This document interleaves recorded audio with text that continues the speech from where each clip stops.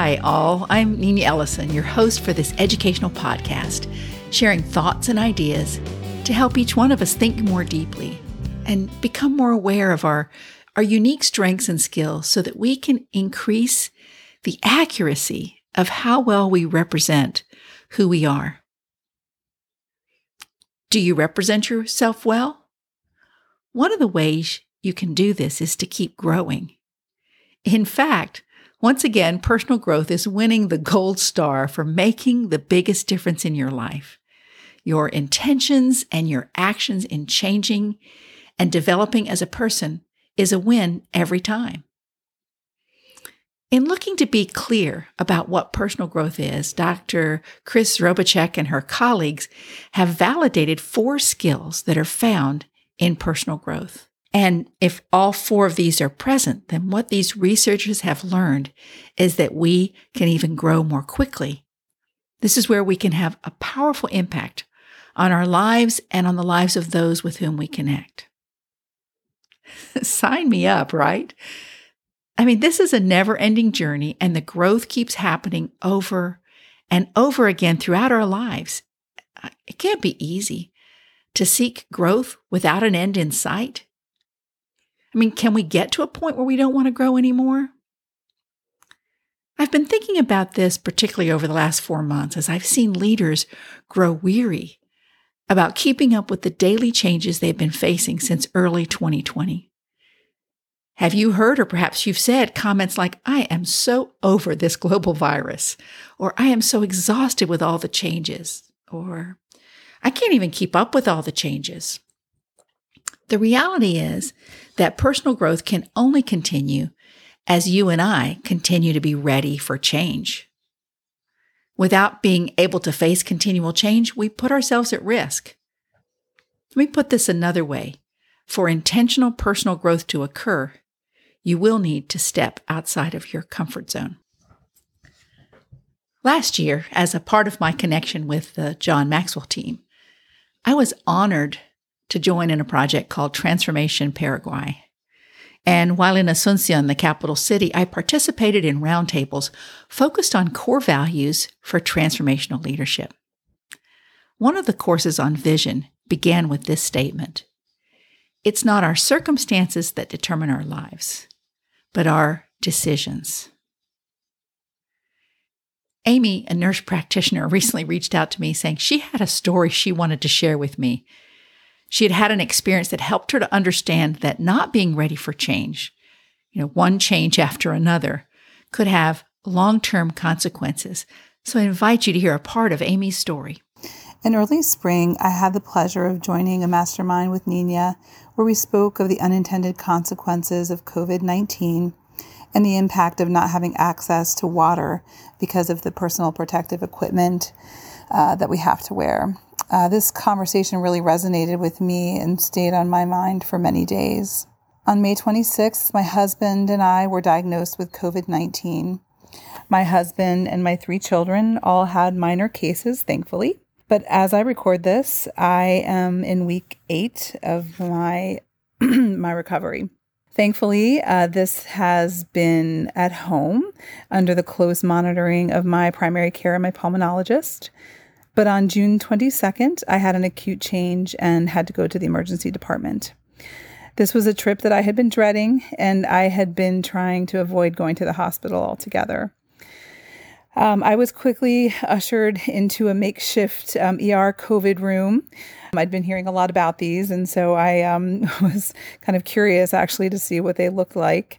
It had the big walls and the door and the big reverse airflow vents. It looked kind of like something from the corner of a corner laundromat with all those metal shafts and things like that. I heard a knock on the door, and it was the radiology technician, and she was wearing that famous Papper suit, which I had also not seen before in person. This was the first time. So I was obviously curious. So I started making some small talk with her to ask about the suit and what it was like to wear it.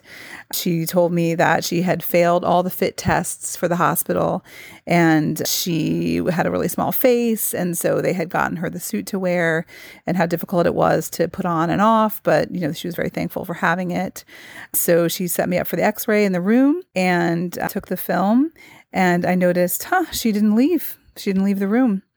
In my experience in the past, having been a pediatric ICU nurse, we did a lot of portable x-rays. It was always standard procedure for everybody to step back about 3 feet from the bed, 3 or 4 feet, or to leave the room completely. So that kind of struck me that she hadn't done that. Yeah, so that was it. And she left and I was just thinking about that in my mind. And then fast forward again, 6 days later, I'm back in the emergency department with the same symptoms. And ironically enough, the same radiology tech happens to be my tech again that night. So she remembers me and I remember her and we chat again for a few minutes and she sets me up and she takes my film again. And I thought, I got to say something. So I asked her, I said, are you wearing a shield under the PAPR? And she said, no. And I said, are you supposed to be wearing a shield? And she said, no. I said, well, are you supposed to leave the room? And she said, yes. And I just said, well, why? I'm just curious, why aren't you leaving the room?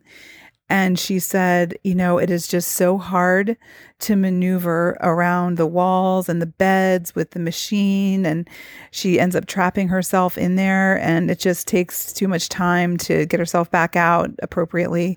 So she just doesn't do it. And I just kept thinking, I'm like, oh my gosh, here's an unintended consequence. This has to be adding up. I just couldn't stop thinking after that about, here we are, all these healthcare providers, all the PPE and, even the environment of that room with the walls and the doors and the beds kind of trapping her in that environment. She couldn't get out to appropriately distance herself from that radiology, from that equipment. And she's exposing herself to that radiation every time. So thank you for allowing me to share my story. Wow. Thanks, Amy, for taking the time to tell your story. And I have to tell you all on the podcast that when she first reached out to me, she said she had a story to share, but she was still struggling with her breathing. And I told her, no rush, share your story only as you have the energy. But in hearing this story, I think of all the changes the radiology technician had made to get to the right protective equipment. Did you start thinking what happened as I did? Why stop with the decision to avoid radiation? Have you ever gotten to a point where you just can't absorb any more change? And when you get to this point of not being ready for any more change, are you aware of the impact it has to your personal growth? To the decisions that you're making that affect you directly and those around you? Are you aware of unintended consequences like Amy pointed out? One last question. Is it possible to continue with a readiness for change for the sake of what you value? So I'm going to share 3 things that I believe. First, I believe that readiness for change never ends. Secondly, change fatigue happens. And third, your core values make a difference. How do you get ready for nonstop change? Can you align your personal core values in support of being ready for change? Let's look at the 3 elements that I just discussed. The first one is readiness for change never ends. If you've read any of Simon Sinek's work on the infinite game, you know that he talks about the objective being for us to keep playing the game, rather than thinking with a finite mindset where there's a winner and an end. When we think with an infinite mindset, then we know, without having to repeat it constantly to ourselves, that readiness for change never ends. We're looking to see how we can keep playing the game. As I think about readiness for change, there's not one specific destination. There's no line drawn in the sand indicating that now you're finished with change. The second thing I shared with you was that change fatigue happens. Let's call it out. It's okay to become weary of change. And at least two things may be happening. First, an increase in the number of changes that you face may be impacting a decrease in your commitment to change. You might start out in a really difficult project, so committed to whatever it takes to get this project underway. But as the changes keep coming at you nonstop, and you start experiencing change fatigue, then your commitment to making change after change after change decreases. You might have come out of the gate saying, "Oh yeah, I'm ready for change." I mean, think of all the changes that the radiology tech made to get to the point of having this phenomenal personal protective equipment on.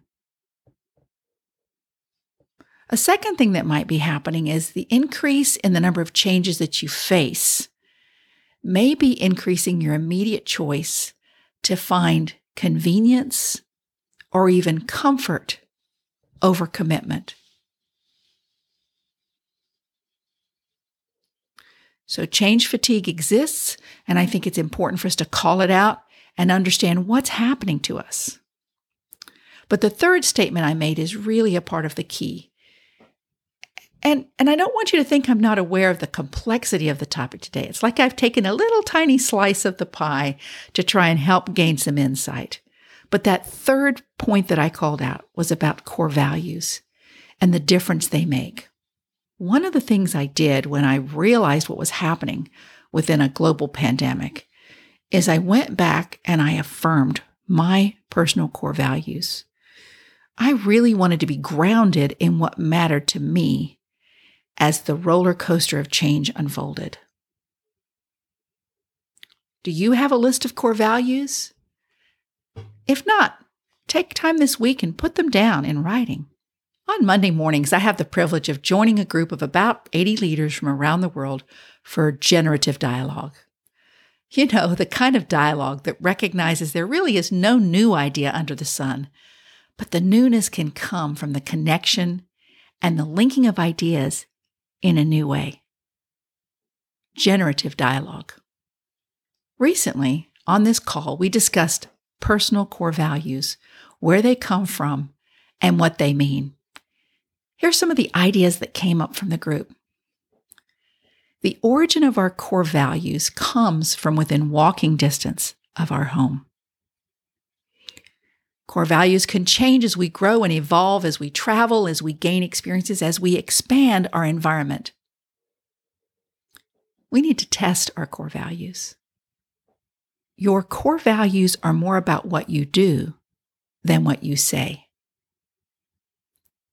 Core values represent who you are, and they show up in how you live, the company you keep, and who your circle of influence is. Core values should be echoed in the stories you tell. Core values can also create bias in how we interact with others, our willingness to listen to others' points of view, and our ability to role model for others. Living in a world where there is rapid change increases the importance of affirming your core values to ground yourself in what matters to you. I feel like I've had a lot of questions today for this podcast, but I'm going to end with three more. The first one is, with your own personal growth, are you ready to embrace this idea that readiness for change never ends? The second question, who do you reach out to for help and support when you see the signs of change fatigue creeping in? And the third one, what commitment do you need to reaffirm that your core values consistently show up as you live a life in readiness for never-ending change? Let's get ready for change. Let's embrace change, day by day by day. And you can reach me at www.healthyleadership.online.